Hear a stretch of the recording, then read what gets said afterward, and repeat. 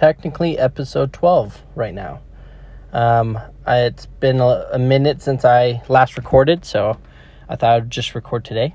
It's been a little crazy the last little bit, so I realized I hadn't recorded in like a week's plus time. So to catch up my personal life, and this is going to be the life of you guys, return missionaries after who knows how long, but a lot quicker than you think. I went for, in my job, so I work a job I don't like, as a lot of people and a lot of you guys will do, until you find your passion, or just follow your passion. Follow the jobs up, feed your passion. Don't do it the other way, where it's just a good finances, like as far as like stability financially. I don't know. It's a fine line. However, you find yourself in my boat. I'm unhappy.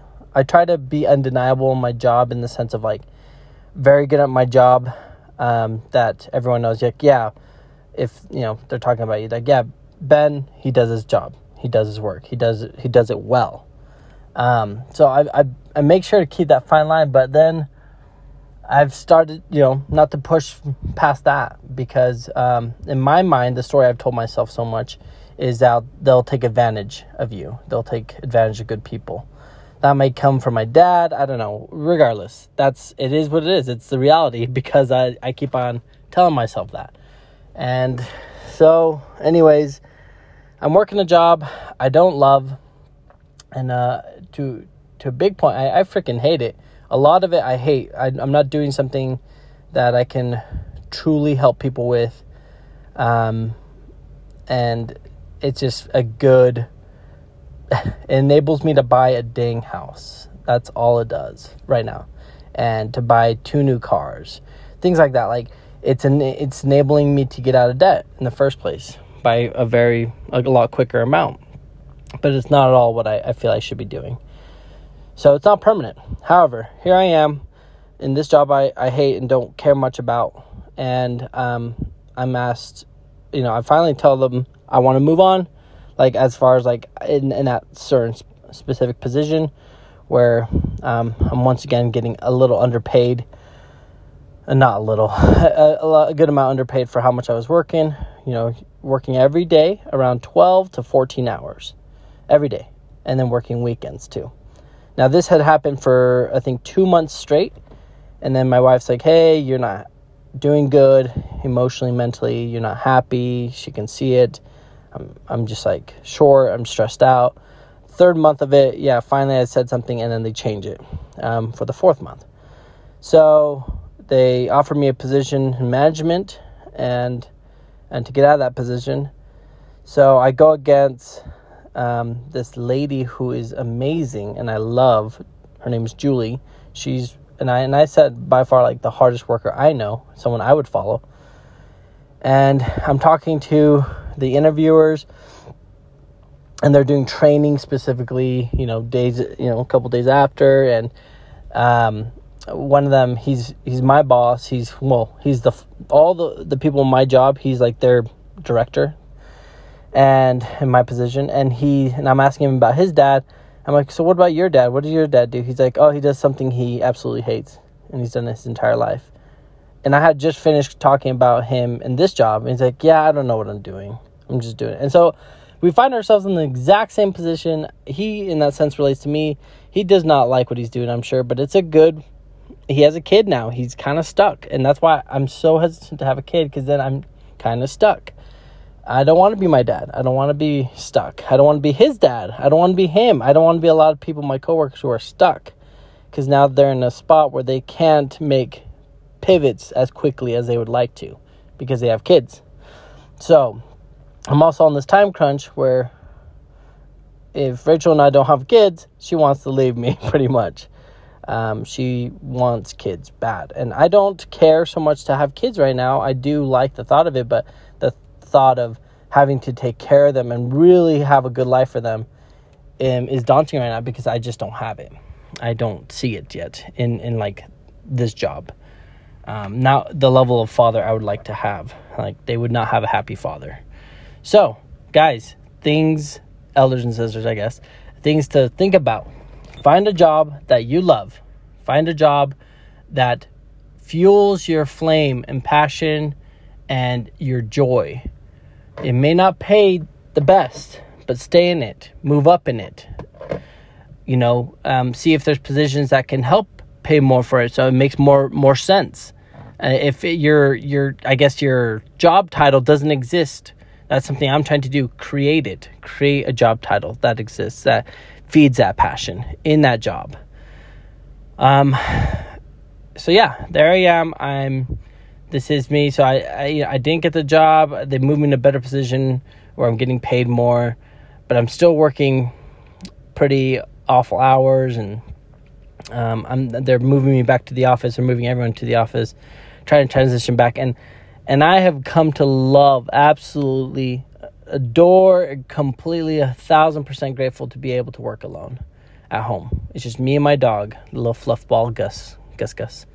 And I'm going to miss that. I hate the fact that I have to work every day in office while Gus is alone. And I don't know, I'm just weird about that, but I don't like to work with the people in the office because I feed off everyone's emotions, and in the office it's just anxiety and stress, and usually down. People are Debbie Downers, so the culture of it doesn't exist. It's just like really stressful job, and then the commute on top of it. So guys, if you find yourself in a position like me, get out.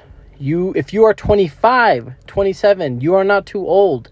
Do something now. It's okay to move back to your parents' basement and live rent-free until you figure something out. Stop listening to what the societal cues tell you is wrong. Do what is best. If it allows you to save money, then go home. If your parents and you have the relationship, to get free rent until you can get something stable, on your feet again, and then go. 25 and 27, yeah, Utah, it is not too old. Believe me. Once you're 30, then okay, it's different. But you're still dumb. And so you realize in your 20s, you're just figuring it out. And you should be able to mess up a lot. And it's actually people have a lot more grace for those in your 20s. Like, oh, you're back at your parents? Oh, how old are you? 26? Oh, okay, that's okay. Right? He's just a young pup. Especially when you become 40 and 50. Like, holy crap, those kids are babies. So yeah, guys, don't be dumb.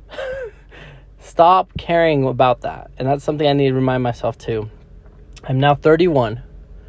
So I also still feel like a young pup, but also a dumb young pup that's trying to not be dumb anymore. So there's my little message. I hope it helps in some kind of way when you guys are trying to, get a promotion or have those hard conversations, and people aren't going to bring it up for you. So you bring it up. You be the one to say, you know what? This needs to be said. And that's one thing I told my employer. I'm like, if you want a happy Ben, then you're going to allow me to work from home. Am I going to have to do that again? Yes. I'm trying to be very, I'm trying to work well with them. So I'm trying to give them wiggle room. But I'm going to say that again. So once I told them the whole month of August, I'll be there. And then that's it. So, yeah, stand up for yourself, just like you had to on the mission.